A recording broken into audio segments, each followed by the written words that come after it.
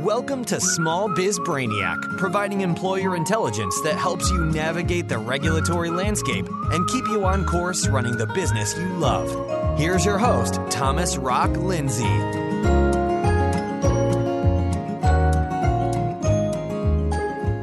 Welcome to episode 20, the Affordable Care Act. This is Small Biz Brainiac, transferring employer intelligence into your brain through audio waves in just 7 minutes every Tuesday and Thursday. My name is Thomas Rock Lindsay, and I am your small business ally and employer brainiac, and I'm here to help you thrive in your role as an employer. The Patient Protection and Affordable Care Act, the PPACA, the ACA, Obamacare, however you recognize it, whatever you call it. It's been here for 6 years, and even though it may not apply to you as a small employer, there are some things that you need to know. Let's rock this. Before we dive in, I want to say thank you to Alan Brewis, the Tailgate Entertainer, for sharing this podcast on his Facebook group. I saw a good bump in subscriptions immediately after, so Alan, you and your Facebook group rock. I'd also like to thank one of his members who pointed out a spelling error on one of the episode graphics. I don't know your name, but thank you. Hey everybody, I need to make a quick correction to the information I provided in episode 20.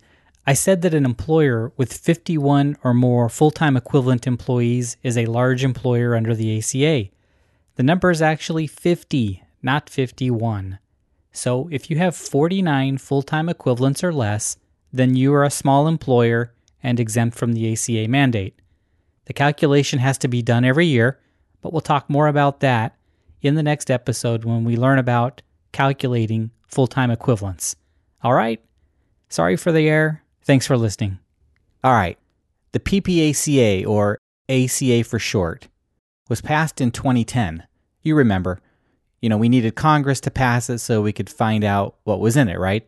Well, 6 years later, most small businesses know very little about it, and even large employers, those who have to comply with the act, have their heads stuck in the sand hoping it will go away. Employers with 100 or more full-time equivalent employees had to begin offering ACA-compliant plans in 2015 to at least 70% of their full-time employees. That went up to 90% in 2016. So employers with 51 to 99 FTE employees didn't have to provide coverage until this year, 2016. Now, if you have 50 FTE employees or less, then you're a small employer and you don't have to comply with the ACA. And that's most of you. How do you calculate FTEs? Well, we'll go into that in another episode. Even as a small employer, you can still offer health insurance plans to your employees through the federal government's SHOP marketplace, the Small Business Health Options Program.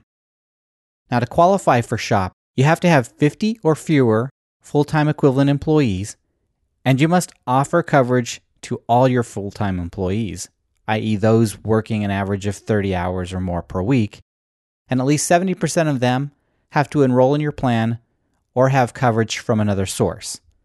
You don't have to offer coverage to your part-time employees, but you can if you want to.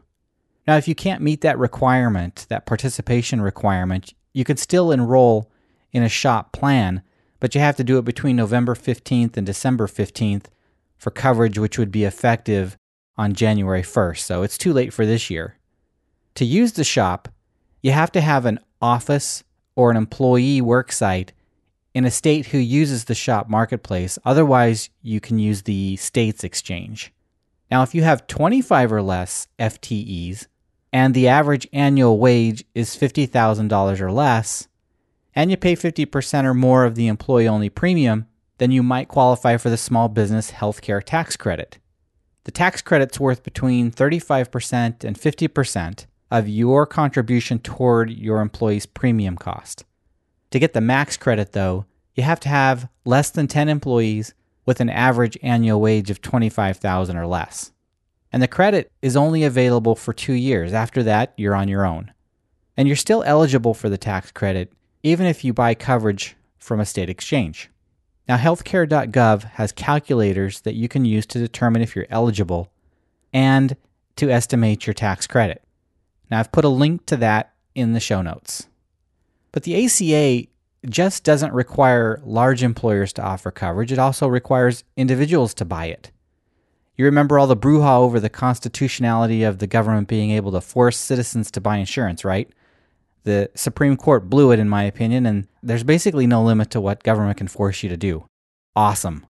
What's even more insane is that there are exemptions from the mandate. So, for example, if you're in jail or if you're an illegal alien, you're exempt. Plus, there's also a slew of temporary exemptions for people that are basically deemed unable to afford the insurance. Now, what happens if you ignore the mandate on a personal level? Well, then you get to pay more taxes. The 2016 calendar year penalty for not buying insurance as an individual or as a family is $695 per non-compliant adult and $347.50 per child, or 2.5% of the household income above the tax threshold. Whichever of those two calculations is higher, that's what you'll owe. The per-person penalty, however, is capped at $2,085, and the 2.5% tax is capped at the average annual premium for the national average price of a bronze plan sold through the marketplace. And for the individual in 2015, that was $2,484, and for a family of 5, it comes out to $12,240. The income threshold for 2016 is $10,300 for an individual filer, and it goes up to a max of $23,100 for a married couple filing a joint return. I know that's way too many numbers to remember, so they're in the show notes. 2 years into offering ACA coverage, America's health insurance companies have lost millions on these plans in 2015, despite taxpayer subsidies. United Health lost $720 million. Blue Cross Blue Shield of North Carolina lost $400 million. Anthem's profits were down 64% in the fourth quarter 2015. Aetna's ACA plans were unprofitable, and their CEO even said that they continue to have serious concerns about the sustainability of the exchanges. And in the past, this guy was a lot more positive. He said it was, too early to give up on the healthcare law, and he said it's a big opportunity. He's singing a slightly different song today. Now, Wellmark of Iowa reported that 135 members who signed up for coverage received several $1 million in services, then terminated the coverage.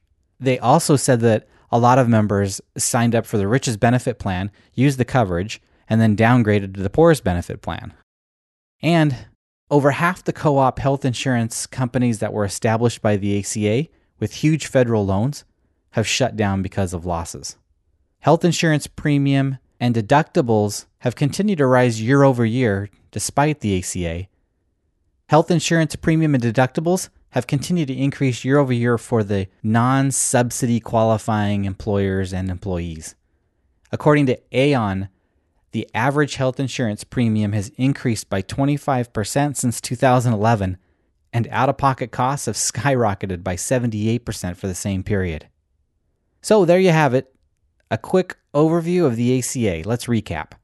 Effective 1/1/2016, if you have 51 full-time equivalent employees or more, then I'm sure you've already implemented an ACA-compliant plan to avoid the employer penalties. If not, you need to get on it. As a small employer, under the ACA, you don't have to worry about providing coverage, but the federal and state marketplaces are open to you, and you may qualify for a 2-year tax credit. Providing a plan for your employees will help them avoid the personal mandate penalty, and it'll keep them from wandering off to work for a larger employer. Now, if you have any employer-related questions, please go to smallbizbrainiac.com and ask me. I'm here to help. Well, that's a wrap. Thanks for listening and have a great day. Thanks for listening to Small Biz Brainiac. To get your questions answered by Thomas directly, visit smallbizbrainiac.com. And for more employer intelligence, be sure to join us again here on Small Biz Brainiac.